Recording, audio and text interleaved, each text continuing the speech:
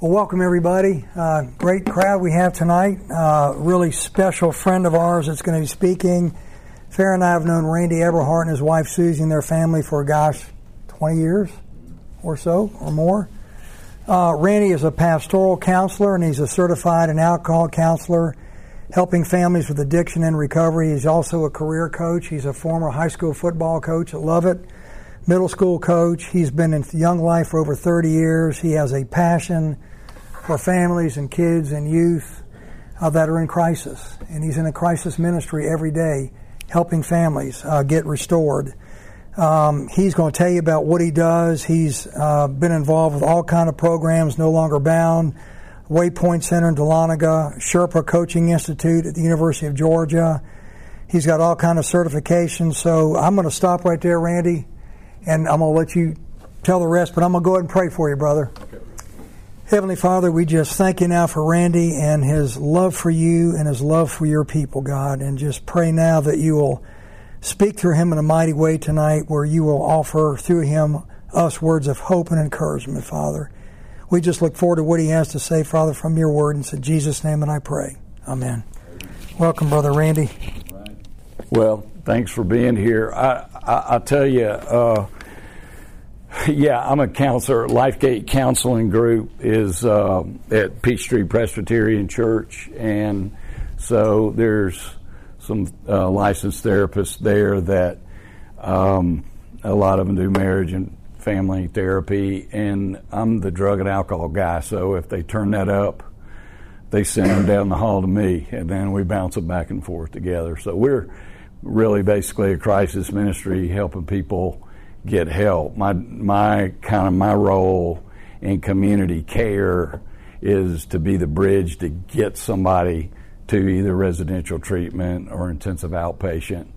But we work with a lot of families like John and Farrah do, which is kind of a good thing because we all need support. And the Lord encourages us, and the AA people saying, hey man, keep meeting together and keep being a word of encouragement. And that's in the scriptures, and that's what we need to do. And I'm glad you guys are here. I didn't turn around to see. You don't have to raise your hand of the people that are new, first timers or whatever. But I want to compliment you for having the courage to show up.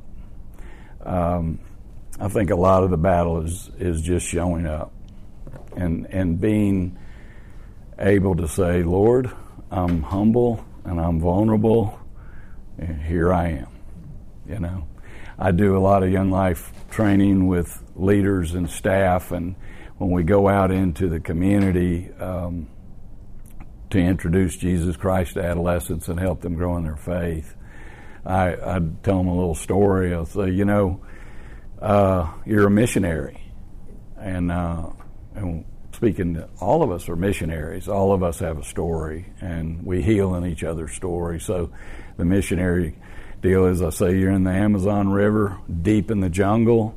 You're in a canoe, and you're pulling up to this muddy river bank. You're going up the slope, and there's natives there, and they don't look too friendly, and they're there with spears and everything else. And by the end of the day, you're either going to be invited to dinner or you're going to be dinner. And the way I look at it is, a lot of times we enter into each other's lives, and I know this is a big Bible because I need the Recovery Bible large print, but sometimes you, as the Lord says, come to me because I am gentle and humble in heart, and my yoke is easy. So for each other, I hope our yoke is easy. I hope we're gentle in heart with each other and can support each other, and hopefully we'll have a good share time towards the end of this. What we're going to talk about tonight. Took a seminary class, or pastoral care counseling class, one time in the grad school, and the professor said, we're like a bottled up water. And he said, this is us inside. This is who we are. This is our essence. And, this water is you.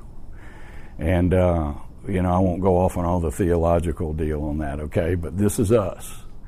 And he said, when things in crisis hit you, the world hits you, our prodigals hit us, pretty much not only on a daily basis, about 5 times a day, right? There's something else, like what else is going to happen next? What next kind of deal? And life hits us, and out we come. And out we come. And it hits us again. My question to all of us tonight is, what comes out when we're in crisis? This is not judgmental at all, because I've fallen short of the glory for sure at times. But does the peace of the Lord come out?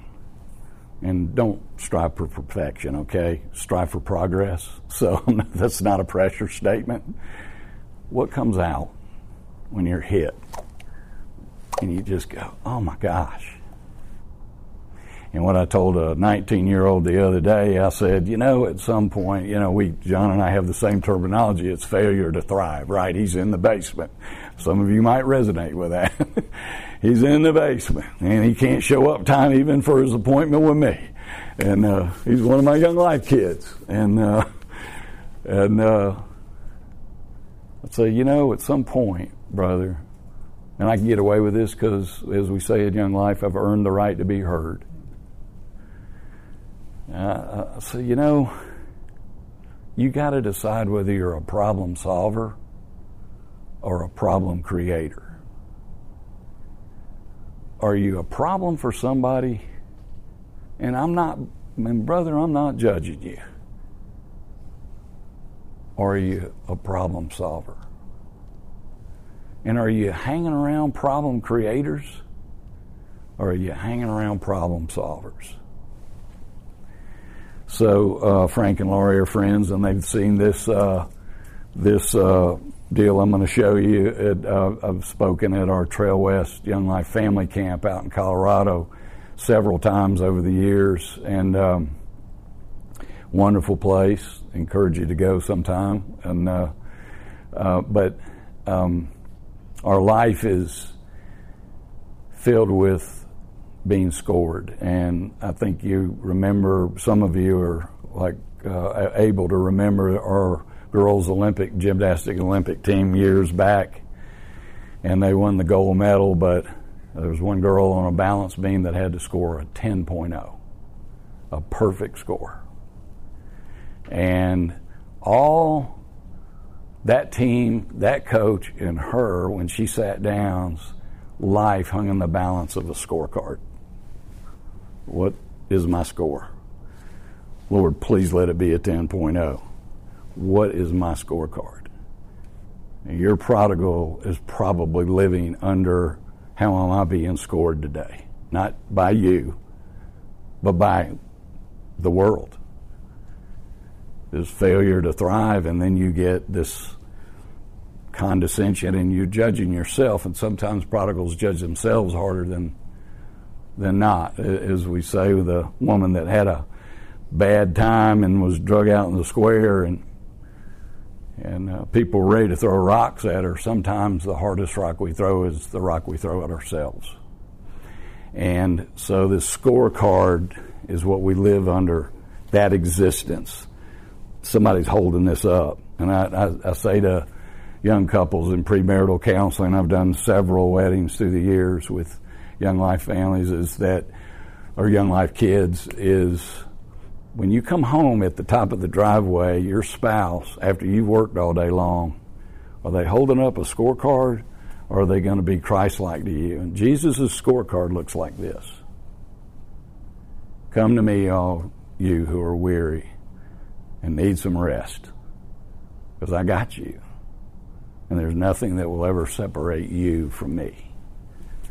And that's a promise of Scripture. And we have to sometimes lean on that and visit that several times a day. To give you a little background, we raised 3 boys. Our oldest son is 46 years old. He's the director of congregational care at Church of the Apostles. He was in recovery for 10, 12 years. I've stood in front of a lot of judges. John and I were just mentioning a mutual friend that does Young Life that's a judge, and boy, I've stood and I've stood in front of judges as a character witness for Young Life kids too, but I've done it for my own kid. And one time, Judge in Alpharetta that knew me and knew our family, and finally looked at Rand and said, "Son, you got great parents. You don't seem to get it, do you?" Did that make me feel any better? Well, yeah, thank you. I'll let y'all answer that. It didn't make me feel good at all. You know, throw me a bone, Judge. You know. So he tested positive on probation, and the probation officer, thank God for him, he's a heavy guy, Cherokee Indian, Forsyth County. And he said, "Son," he said, "Rand, when you leave that door, you owe me 9 months. You're either going to go to jail for 9 months, or you can go over to No Longer Bound, the Christian Men's Recovery Program, and that's a 9-month program, and interview with them and see if they'll let you in. It's a addiction recovery program." So No Longer Bound let him in. And back in that day, No Longer Bound didn't let everybody in. You had to have want to get in there. And they do the intake interview. Well, everybody lies in their intake interview. Come on. You know, a typical assessment question is how much, how often? And I mean, good Lord, you'll start lying right away. "I'll drink every night, Randy." You know, that kind of deal. You know, "Okay, I had a couple of drinks at the Georgia tailgate party." You know, that kind of deal. It's like, how long that party last? 12 hours? You had 2 drinks? Wow, that's good. I wouldn't call you a problem, you know. But anyway, for the first time in Rand's life, he was 25 years old. After he had been there a month, we were able to visit his family. We had family night on Sunday nights. And we got there early, and Rand and I walked around the front yard, and he said, "Dad, I'm going to finish this program." I'd never heard him say he was going to finish anything. He got his GED in high school, right? And the fact that he went to college, and then he went and got his master's degree in theology, I mean, that's fine. I mean, that's God. So people say, "Well, aren't you proud?" You know, to me, and families that I know, and I go, "No, I'm not proud. That's up to God," because we had our youngest son that died of addiction. Got drunk one night, got hit and killed on the scene by a car in the middle of the night. So I'm not proud of that either. So the successes and the so-called failures are not our responsibility. So let's take that huge weight off and put it somewhere else. My mother-in-law, when we first got married, we're pregnant with our first child. And I said, "Well, Mary Dale, do you have any advice? And if you start crying, I'll start crying," you know, because I deal with a lot of pain every day. And I feel you. My heart's with you, okay? And she said, "Yeah, I do. When they start growing up, don't take too much credit when they do something good, and don't take too much credit when they do something bad." That's been great advice, and people write articles about it, but that's that old grandma wisdom, you know.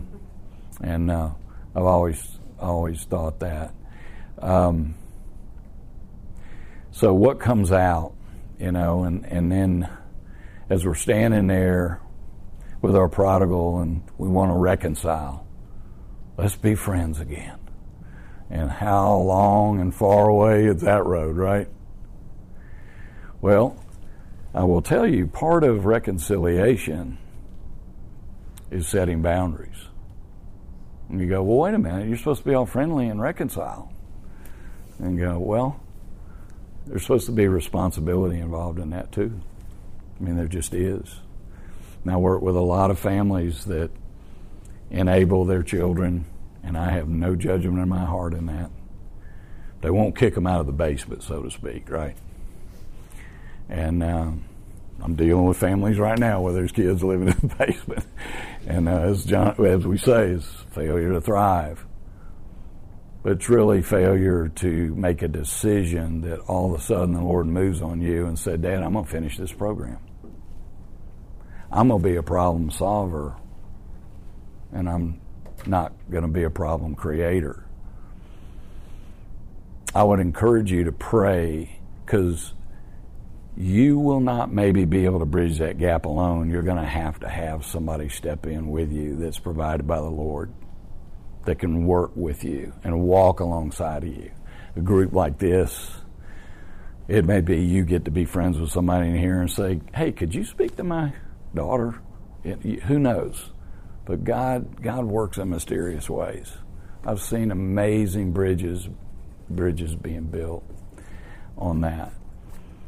And our middle son's in the Air Force.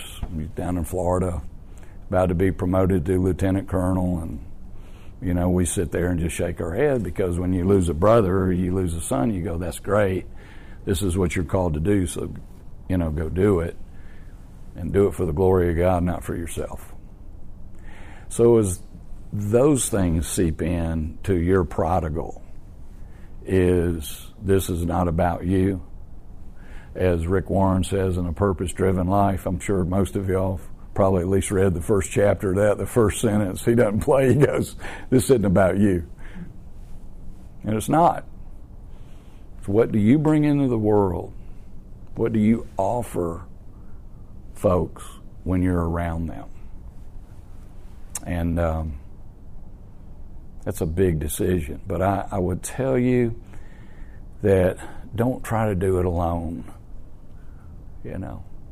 Now, I've got prodigals. I just, several months, I don't know, 6 months ago, got an 81-year-old guy into an IOP. 81 years old. IOP means intensive outpatient. So he was at a place from 9 to 12, Monday, Wednesday, and Fridays. 81 years old. Prodigal. I don't know if you know this or not clinically, if somebody is using heavy substances and they're in their teenage years, your maturation process, part of your brain stops.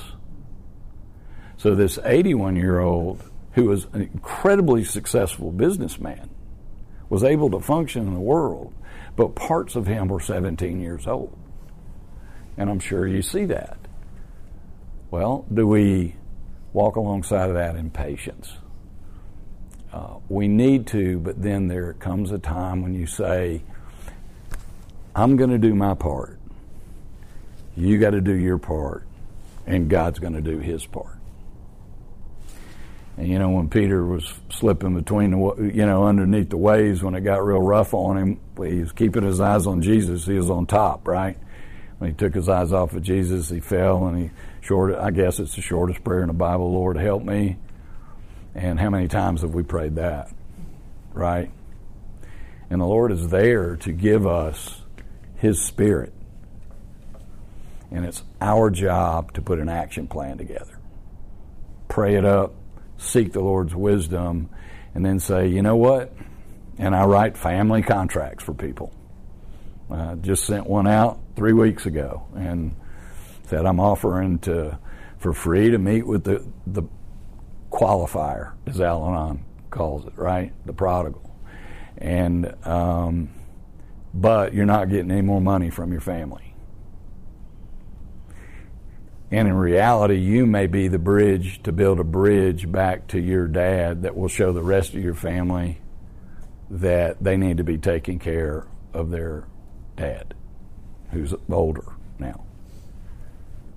There's a responsibility that needs to be accepted in the acceptance we give. So I don't want to walk by and go, oh, we're just going to love our prodigal until he changes. That'd be great, wouldn't it? That would be fantastic. It doesn't mean you don't love them. But if you want reconciliation, there has to be a contract. There has to be action steps. So I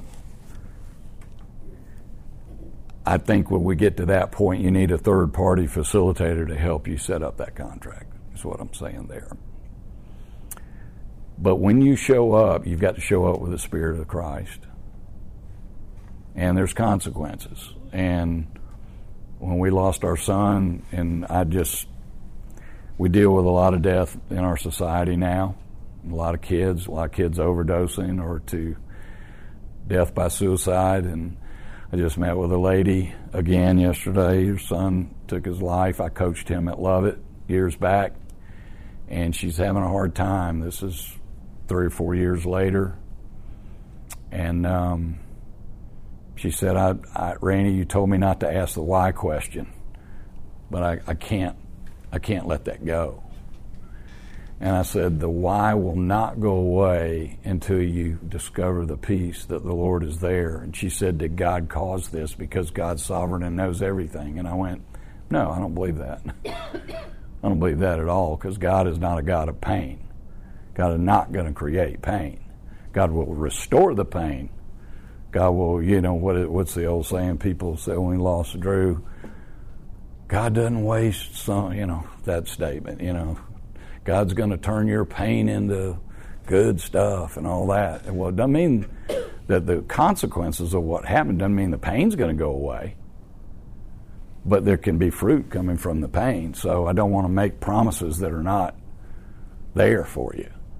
If you're hurting, you're going to be hurting, and that's where you fall in somebody else's arms, but fall in the arms of Jesus first and say, Lord, as much as I understand you today, help me out. And God doesn't put any pressure on us to be perfect 10.0 Christians, right? So when we look at reconciliation, we all want it. Marty mentioned forgiveness. It's part of it. But also reconciliation is, again, setting your relationship up. This is how our relationship's going to work. I had one lady that came in yesterday who just cannot cut her son off. And now her husband the keys have been taken away from the car by the neurologist yesterday. And she's broken. And I said, it's time for your son to become a problem solver. So I know you can't call him and tell him you're not going to give him any more money, but tell him you need help now. See the difference there? And by you telling him you need help now means he's going to realize he's not getting any more money. So there's natural and there's consequences that have to be in order and in place. So when I wrote a family contract recently, I said, the families, I'm being the bad guy for the family, but the family's not going to give you any more money. But let me tell you what, I believe in the glory of God, and I think this will open up who you can really become, and you may become a millionaire. And we're going to get out of the way, and we're going to let you go find that out. That's what I'm talking about, a natural. We're going to get out of the way, and we're going to let you go find out. Had a lady call me one time, said my adult daughter is living in our storage unit that they rented off-site somewhere from their house. And I said, well, wow, that's amazing. Does it have heating in there? She said, well, as a matter of fact, it does. I said, well, I know it's illegal to live in there. She said, well, what do I do? I said, well, and you all know this story. Don't give them any cash. And don't give them that credit, that little card that you know how that goes. That's cash.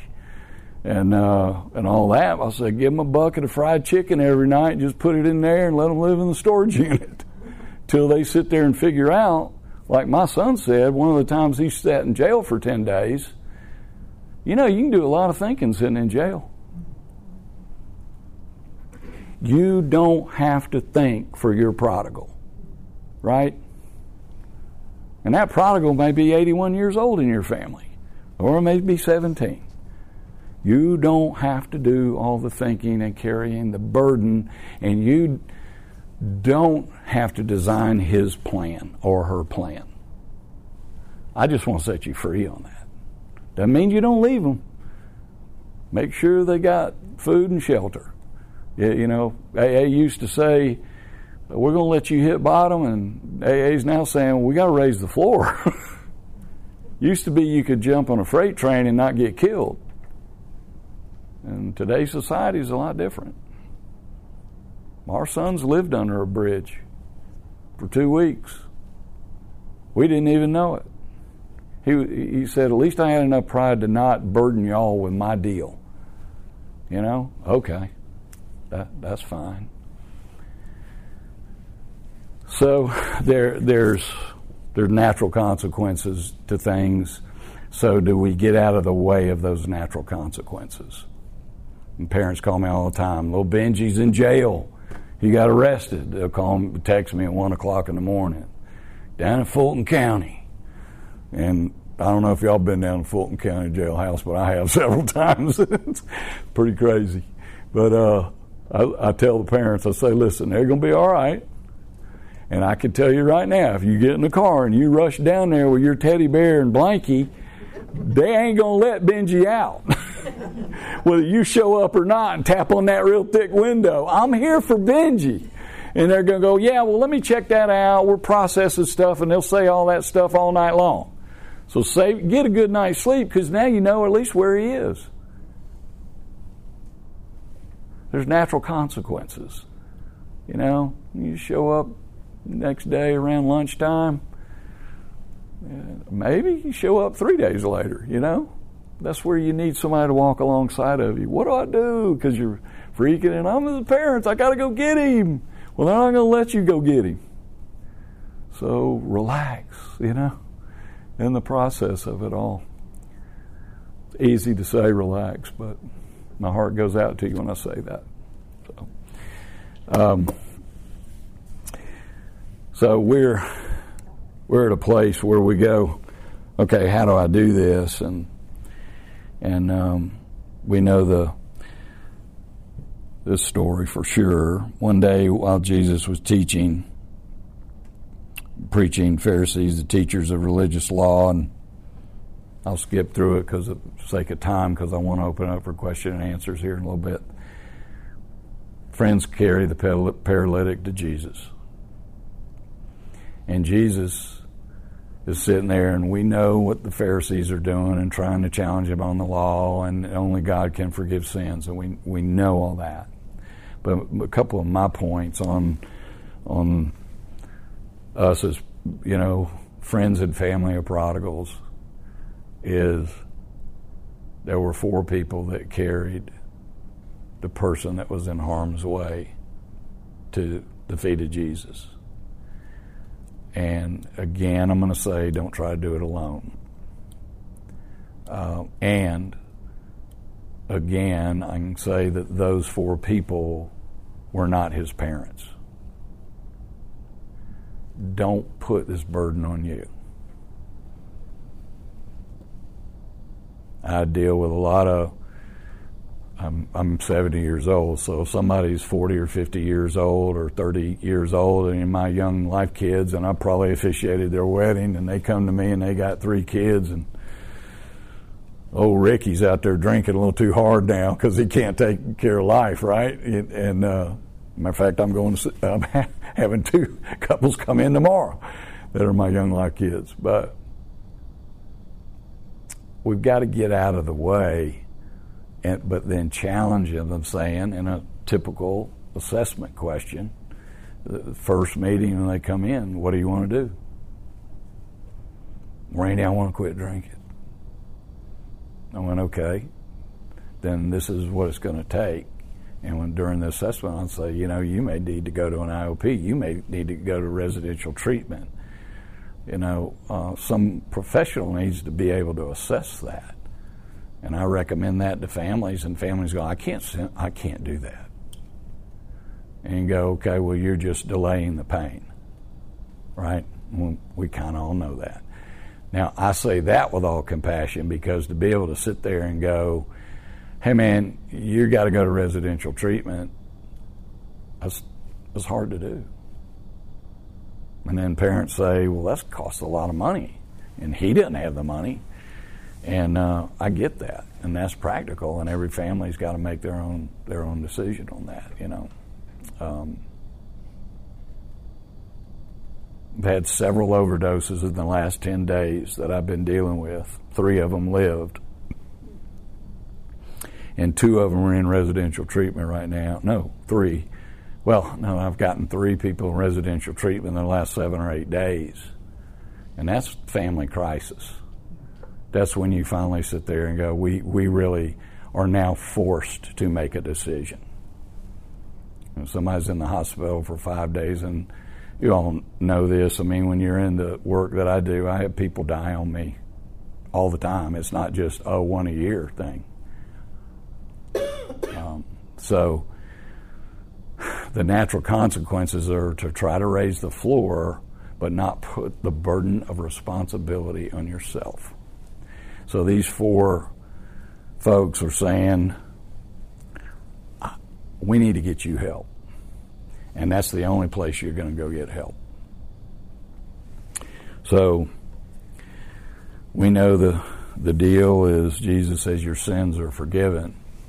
And that means when you tell a prodigal, no, you need to heal me, I want to quit drinking. You go, well, we're not doing that first. We're going to clean this muddy water out, and we're going to put Christ's Spirit into you. Now we start.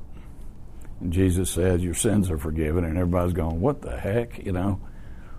That's where you start. You don't start at, you got to quit drinking, because generally that's not going to work. There has to be a life change. There has to be a moment when something moves over the qualifier that develops want to. So, and the responsibility that goes with it. I wish we had a lot of time, but I could launch off into enabling all night long, you know, and we could sit there together, because Susie and I didn't know what the heck we were doing years ago. So I guess that's why we do it, at least part of it. So anyway, this guy's life changed. People saying, we are amazed. We have never seen anything like this. And some of y'all have been involved in this. If your prodigal changes, people sit there and go, that's the witness. You don't have to say a word. If Rand walks around Church of the Apostles, they know his story. And they just sit there and look at him. You know? I mean, I wish we could sit there and look at Drew. We actually thought we were going to lose Rand, not Drew. You know, who knows? It's not up to us. You know, if you make a bad decision, you're going to have to live with it. That kind of a deal. So, Jesus is in the life of transformation, and we don't want to walk by that. We don't want to skip to, hey, I'm going to go do yoga. I love yoga. Not a lot of treatment programs I send, they do yoga. That's good. Get as peaceful as you want doing yoga. But yoga's not going to fix what's in here. It'll fix what's out here to some extent. So Jesus can heal. We have seen amazing things today. So Jesus is saying, you know, how do we change our life? And he talks about, and no one puts new wine into old wineskins. And my comment is, nobody puts a new lifestyle into old habits. You can't go hang out with the same friends. Rand doesn't have any friends he grew up with anymore. He had to leave them. And I hadn't talked with them in years. He's been sober 20 years. And he said, Dad, I had a rough year last year. I don't have any friends. There's decisions that have to be made. There's friends that are bringing you to the foot of the cross. So his friends are now all in the recovery and pastoral care ministry. Those friends are a lot more healthy. How do you develop new friends? How do you put a new lifestyle into old habits? You don't.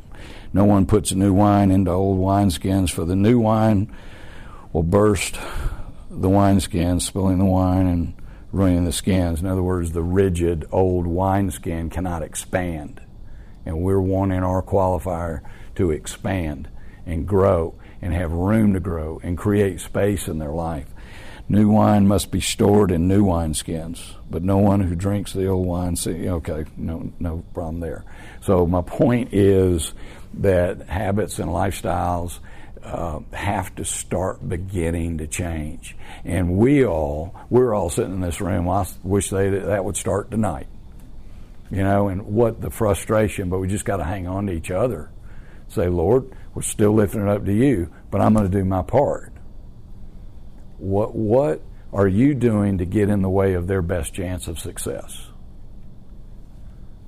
That's a hard answer. That's not a leading question, because it's different for every family to some extent. It really is. So the 4 friends, I really want to save time here. I've got more to get to than we'll probably get to tonight. But the 4 friends are these guys that write letters.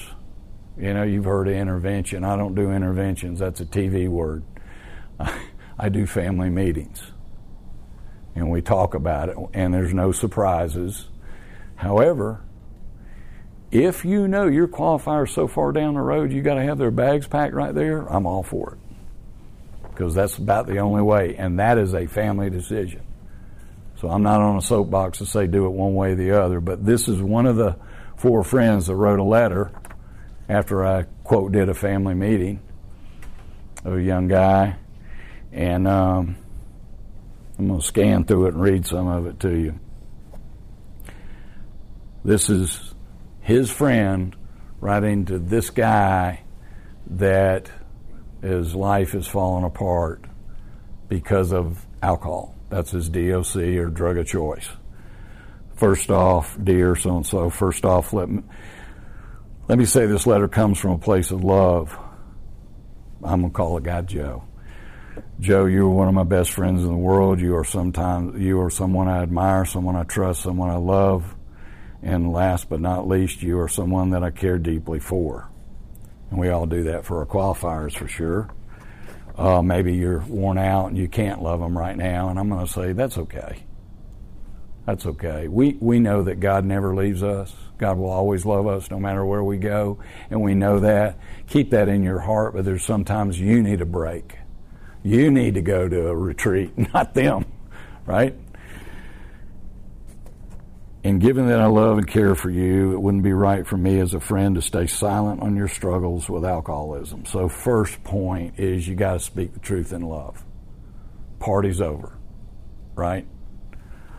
First time I noticed you acting off was in summer of 2019. I brushed it off that this behavior kept reappearing. Now, that's denial, okay? Oh, he just had a bad night, right? I remember I went to your house one evening in the fall, watching Netflix and catch up on some time. I arrived. You were too drunk to hold a coherent conversation or even stay awake. I watched a bit of TV, then passed out. You passed out on the couch, so I woke you up to say goodbye and left. You didn't even register my goodbye, and you passed out again.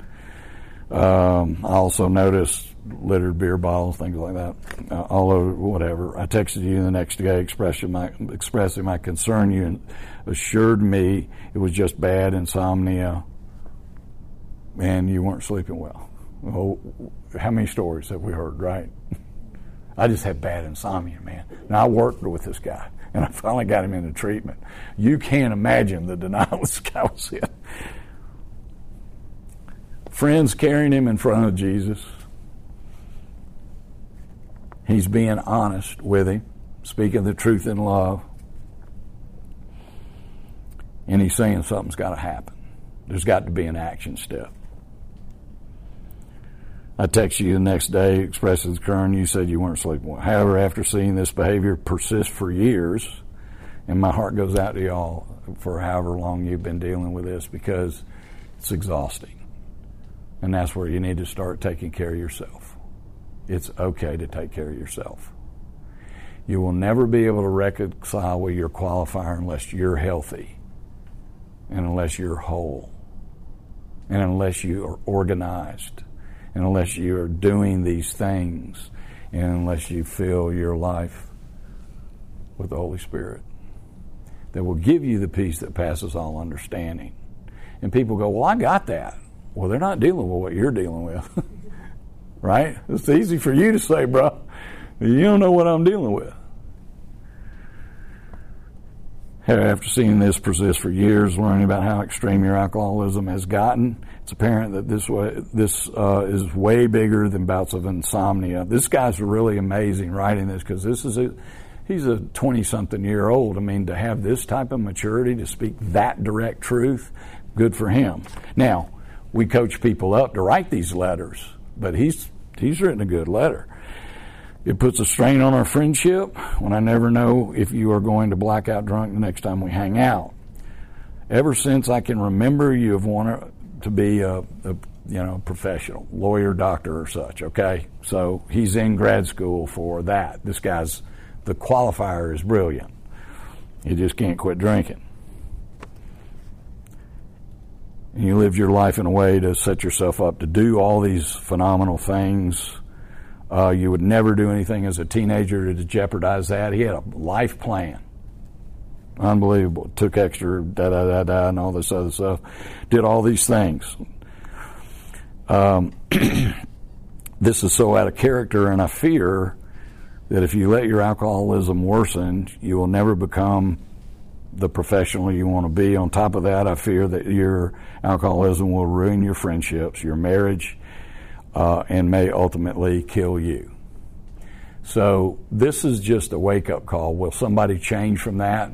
Probably not, but maybe. Better said than left undone, or left unsaid, right?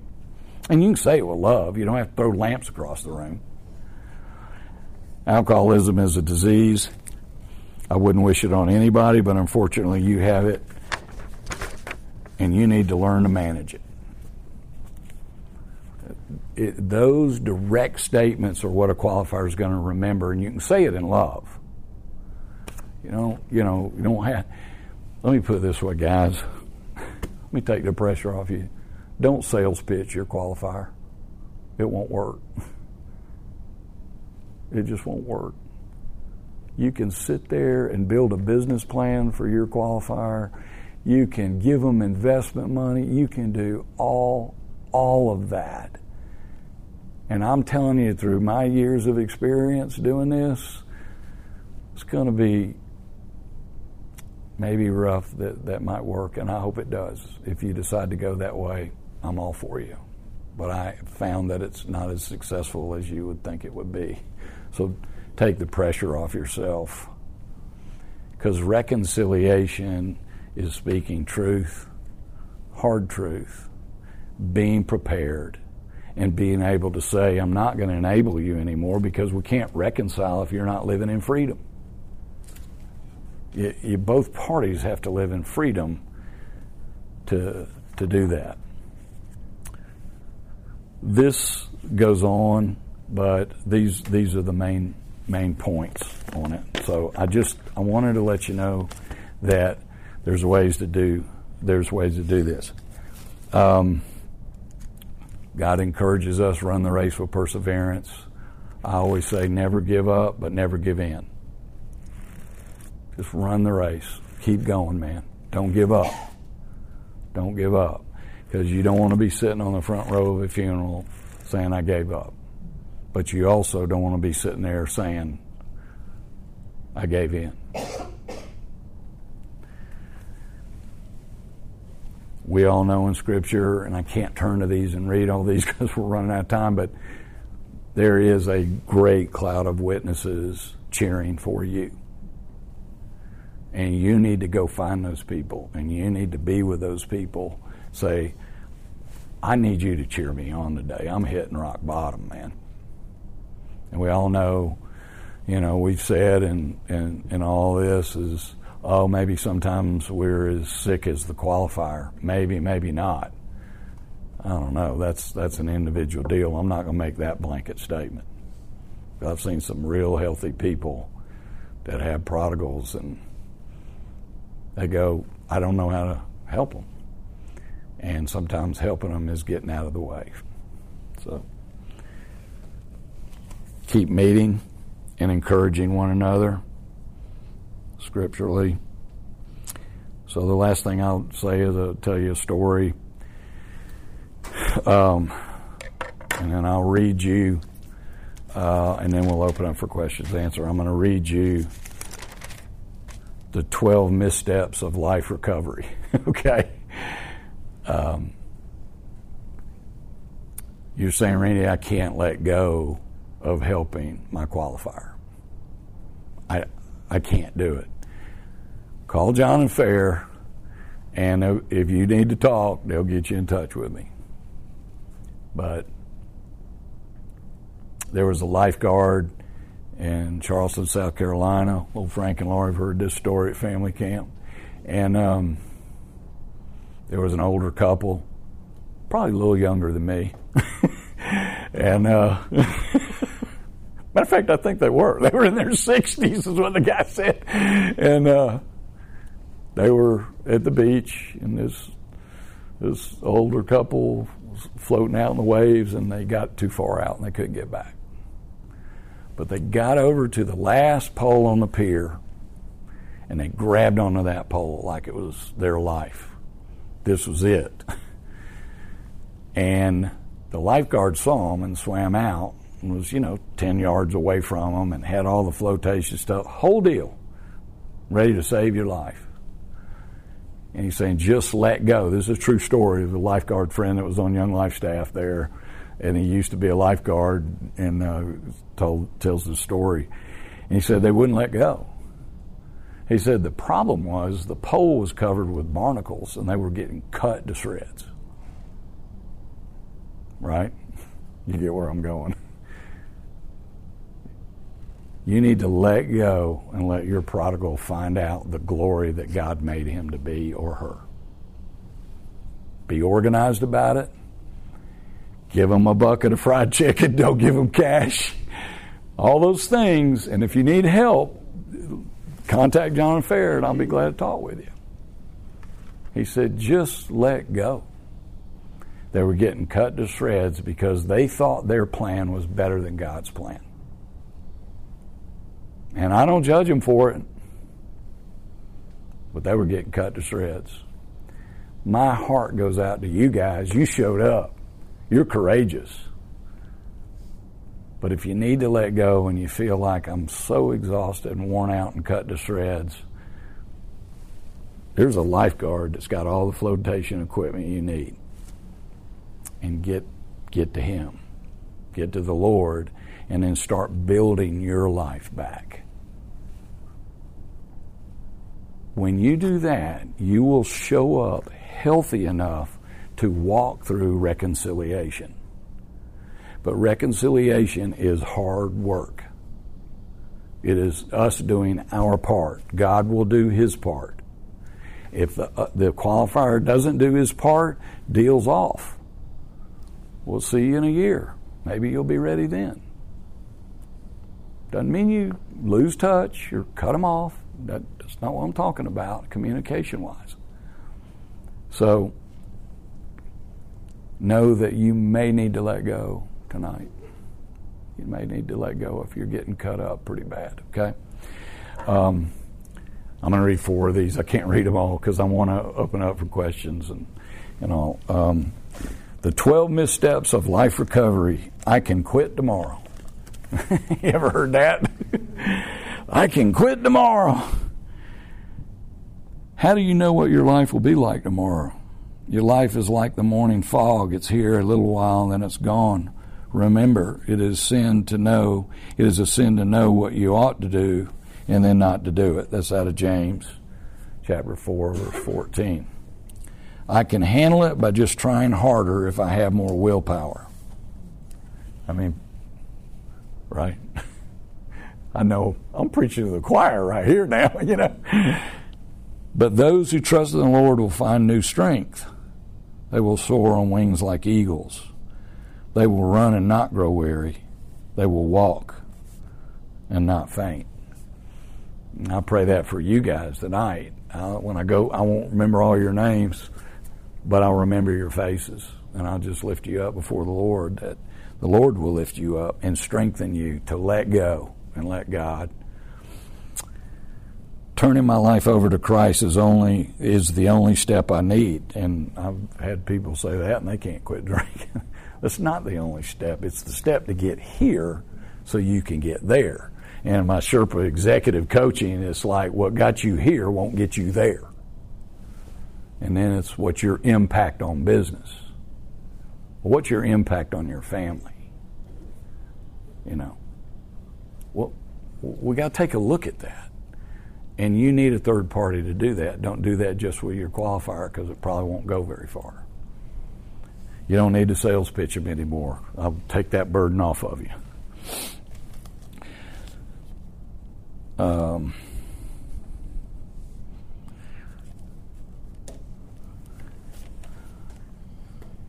Since I'm accountable to God, I don't need a sponsor. As iron sharpens iron, so friends sharpen friends. So yeah, you put your life before the Lord, but you start depending on who the Lord put around you to challenge you, to, like this guy in writing this letter, speak truth in love. Iron sharpens iron. That's us to us, you know.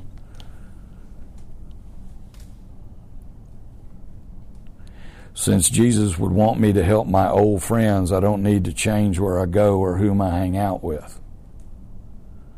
Run from anything that stimulates youthful lust. Flee, right? Instead, pursue righteous living, faithfulness, love, joy, love, and peace. Enjoy the companionship of those who call on the Lord with pure hearts. That's out of Timothy chapter 2. It's like I say, Rand doesn't have any of his old friends that he grew up with. He's got new friends that provide that. And I'm not saying it's not sad. I'm not saying that he's not sad, that he misses some of those guys. But I just got a guy in Blue Ridge Mountain Recovery that's 19 years old that had relapsed, and we put him back in because he kept going to his friends, and his friends were doing nothing but use him because they were problem creators, not problem solvers. Here again, I don't judge them. They're in a struggle for life, but that's that. So, after making good progress in my recovery, I can start using again in moderation. Every guy that I coach football with that comes in there and they go, "Can I moderate my drinking?" I said, "Based on the way you drink, dude, probably not." You know, as a dog returns to its vomit, so a fool repeats his foolishness. There's so much there. I wish we could have about 4 or 5 days together, but you're probably going, "No, Randy, I think I'm going to go home tonight. That's enough." But I really pulling for y'all. I love y'all. As a kindred spirit, we've walked the path. Just know the takeaway is, if you want to reconcile, you got a lot of work to do yourself. That doesn't come easy, but boy, it's worth it. So I'll open it up for questions and answers, okay? And we'll do that for about 7 or 8 minutes, and then we'll cut and run, okay? So, but thanks, y'all. Yep.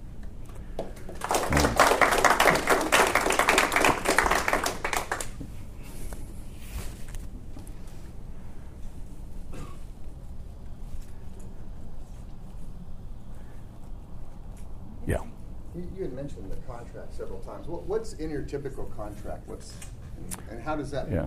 You say a third party. How is that presented? Yeah, that's a great question. First of all, it can look several different ways. It depends on each family. Okay, but like the contract I just wrote, this family came to me in exhaustion and explained over a 15-year period of time how much money they had put into the qualifier. And the older dad, he's doesn't have as much money as he had, and he's got to be careful. And the two older sons, they put a lot of money in, and that was the issue that they came with. So I said, well, let's address that first. But I'm not walking away from the qualifier and his wife, because I want to meet with them, and I'll meet with them for free. But we need to get them understanding the glory that's waiting on him to discover who he is and his potential. As we say, what's getting in the way of your best chance of success? So you identify it, and you identify it with somebody that's used to writing family contracts. And then you can sit there and be able to communicate that, but a third party communicate. I'm just here for the family, and I'm here for you too, qualifier. I'm here to bring together now a new way of living, right? New way of living. This is what we're going to do moving forward. And then we go from there. Now the hard part is, I've had people say, Randy, will you come over and kick my kids out? Because I don't have the guts to do it. And they're too nice. And I mean, I can say this, probably shouldn't, but he talks to his football team about this.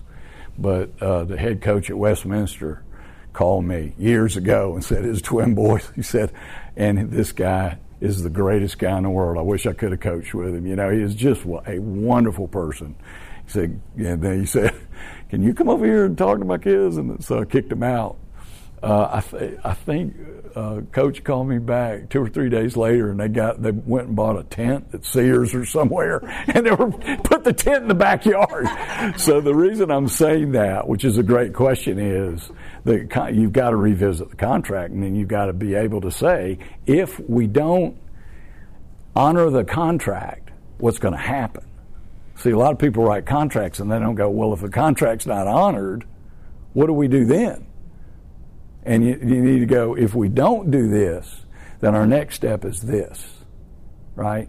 And you phase it in. You don't, well, and like I say, there's some times where you go, you got to go to residential treatment, man. Tomorrow morning, we're picking you up. You just do. That's okay. But if you're in between, and that's where you sit with somebody and figure that out that's used to doing this, say, I think we're here, you know, and let's do it in phases. But you really do need help. But as the contract is like, hey, you know, we love you. I represent your family, and I represent you, and I can't wait to start meeting with you. But for now, we're going to let you discover who you really are. So we're not going to support you financially anymore. You know, now he's older, okay, but if it's a lot there, because if it's a teenager, it's got to be a different contract. If it's somebody 30 years old, it's got to be a different contract. If it's somebody 80 years old, it's got to be a different contract. Same theme, but it's something to really frame in the reconciliation piece, because now you're putting organization and structure around it. And we know we might have people in us, which we did. Ran in addiction for 15 years. How do you get through that? And I know there's probably some of you guys that are in there like that. We didn't know what to do. We do now, but that's a great question, because a contract at least starts framing in your relationship to where you're not going to be the enabler anymore. So there's a lot there. But it's a big help. It's a nice tool. It's not the end all be all, but it's a nice tool. Okay. Yeah. What if you don't really have a financial trigger there? Yeah. What? Yeah. Can I ask what's your trigger? They're able to financially support themselves. So yeah. There's no trigger that you can pull away. Yeah. Yeah. What do you do at that point? Well, okay. Let's just say, because I'm dealing with a couple of couples right now where the spouse is a drinker, and I talked with a lady yesterday. She said, "Randy, we're rich, and you just sent a lady friend of mine to this residential treatment program that cost $58,000, and I got that money, and I want to go. And I'm going, okay, that's great. Well, let's forget the money. What are you willing to do? Because let me explain what happens when you get there. But let me explain what happens if you don't get there. And that is, your husband has a choice now. Does he need to get 30 days off? And he's going to go to the beach for 30 days because he's got a beach house. It depends on each person's story, but if there's money involved, that's great. That's not going to hold you back from setting consequences, and then setting boundaries. I had a lady bring in her husband, and husband's 58 years old, and typical assessment question is how much, how often, and he said, Randy, I drink 19 airplane bottles of vodka a night. And I said, dude, why don't you just go buy a handle? It's cheaper. And he laughed and he went, I like to count them, So he was on the couch for 3 straight weeks again. And his wife said, I can't do it anymore. This is after several years of marriage.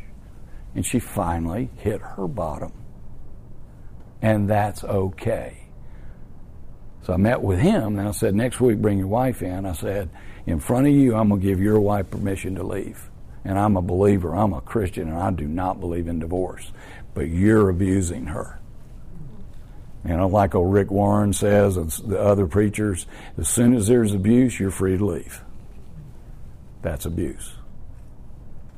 Are you holding up your end of the partnership?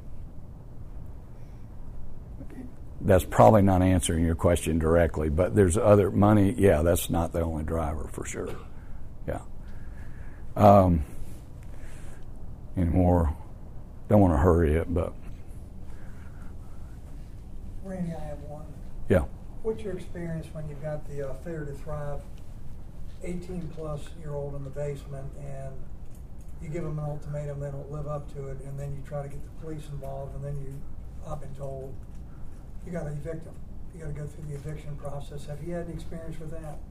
Yeah, I have, and I know you guys years ago are a great example to the answer to that. There's something's got to, if nothing changes, nothing changes, and you've got to sense as a family individually, am I willing to keep plugging on this? And if you are, then you do. If you see movement, if you see little daylights and then relapse, little daylight and relapse, I encourage you to don't give up. As Paul says, run the race with perseverance.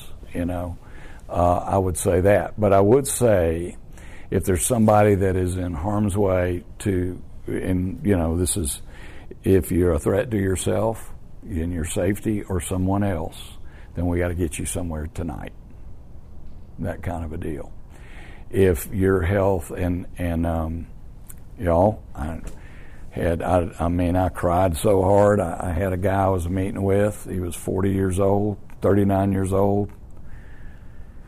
And his dad called me. He said, I hadn't heard from so-and-so in 2 days. And I said, well, call the police and tell them to get into the house. And he said, I called the police. They won't do it. And I said, go break in the house. They're not going to arrest you. And but call them and tell them you're doing it. And he was dead. He drank himself to death. And I have guys die on me of alcohol poison. His body was laying on the couch, was literally jaundiced. He was yellow. Those scenarios, you got to get them somewhere. If you're not willing to, if you can't yourself do something, you got to get them somewhere where they have structure and safety and organization, all that. The issue of just a 19-year-old, which I'm seeing tomorrow, that couldn't make his grades at Georgia and is home and he's active, but he's failure to thrive. I'm recommending to the family that they get him somewhere like a gap year, or they get him somewhere and get help. Because if you put that pressure on yourself, this is just me now, guys, that's just too much pressure. But the guy that's trying, that goes 8 days, I'm sober, then that's a family decision to say, we're going to keep chugging. And he may relapse. We're going to keep going. But somebody that is in harm's way, I would say you got to get them in a structured situation. Yeah. So.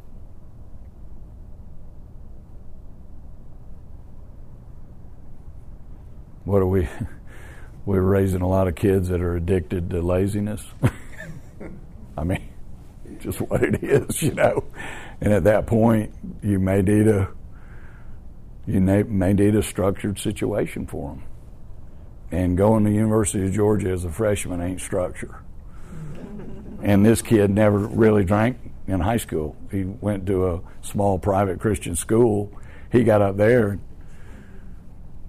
he lost his mind. And I love this kid. He's a great kid, But I'm going to be recommending to the parents they got to get him somewhere. It's a Christian wilderness program. There's one up in North Carolina. There's all kind of things out there, y'all. It's got to be vetted out and make sure the people are legit. You ask yourself the question, what are my chances of getting him out of the basement? And if they're not good, if you're really looking at yourself in the mirror and going, they're not that good, then you go get help. Yeah. So. Okay. Yeah. It's real easy to say, get them somewhere. But if they're an adult and they don't want to go, there's nothing in Georgia that can make them go. Well, I went to an attorney and there is. Georgia's the worst place in the country. It is. Georgia's tough. But it's like John said, you can have them evicted, and you can change the locks on your house. Yeah, but I'm not saying, get help. Get help? Yeah.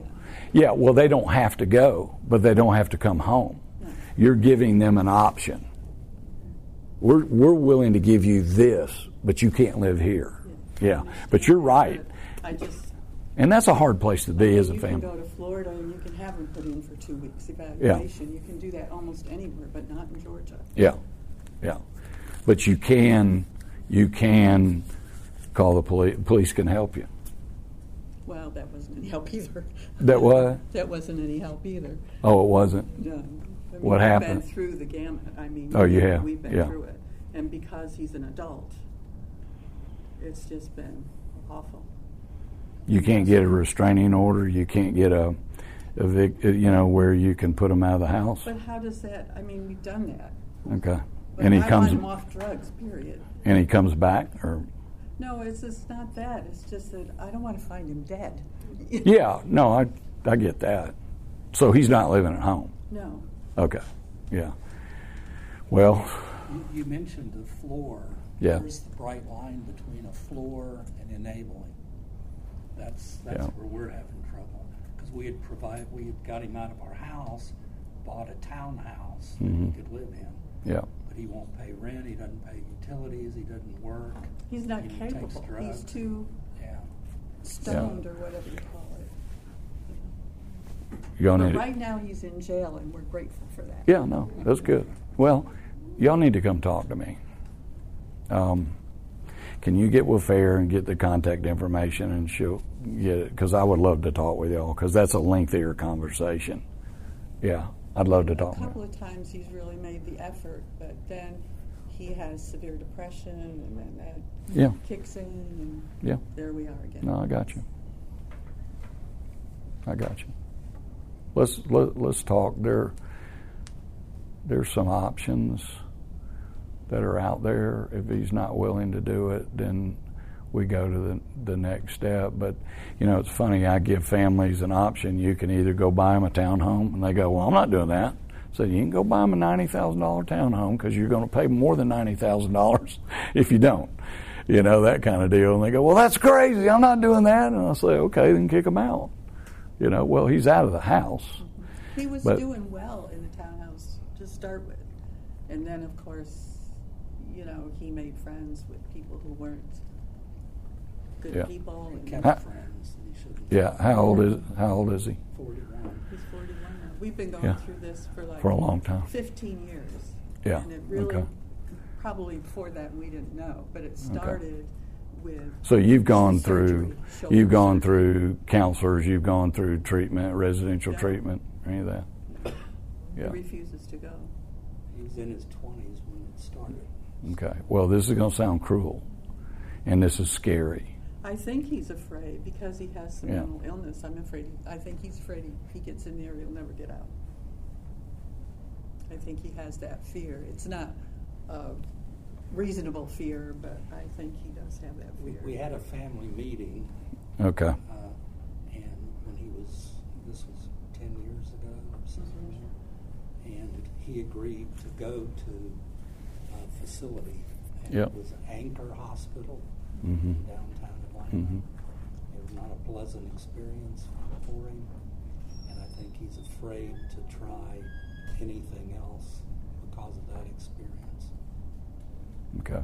So, like you said, we need to talk to you separately, I think. Yeah, we'll do that, but if he's dealing with clinical depression, let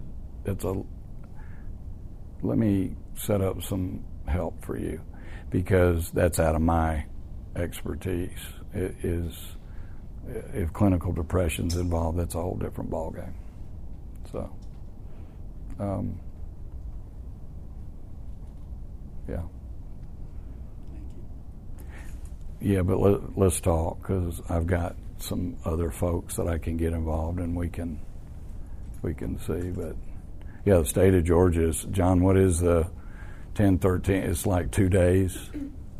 Well, I'm wrestling with that now. 2 days, 4 days, Yeah. involuntary admission. But used to be the police would take you, but now, unless you're an immediate threat to yourself or others, they're not taking you to the hospital. That's right. Yeah. Making you do it. The judge even said that he was to spend 2 weeks in a mental health facility. Nobody came and got him. Nobody took him. I mean, there was nothing done. It was like a waste. It was just, I mean, we would have paid for it. Sure. But, okay. There's no help. There's nothing. Okay. I've got, is he willing to meet with anybody? I think he would. I mean, he's been in there over a month, so he's clean. I mean, he's reasonable when he's. No, I get that. Gets over the anger. Y'all get in touch with me, because Bruce, who spoke here last time, is at Church of the Apostles, and my son is, and the three of us could maybe meet with him and give him some support, and talk to him, and we take a run at it, because we know a huge number of clinicians in the mission. We know we know everything, so we could maybe be able to talk to him. As finally he's going to have to find a motivator, somebody that can get through to him. Maybe it's us, maybe it isn't, but we certainly. Family, we found. No, it can't. That's what I'm saying. The family's not going to be able to do that most of the time. Okay, but just get in touch with us, and we could set up a meeting there with the three of us. Okay, that'd be good. Okay, say 8:30. Thank you very much. Yeah. Okay.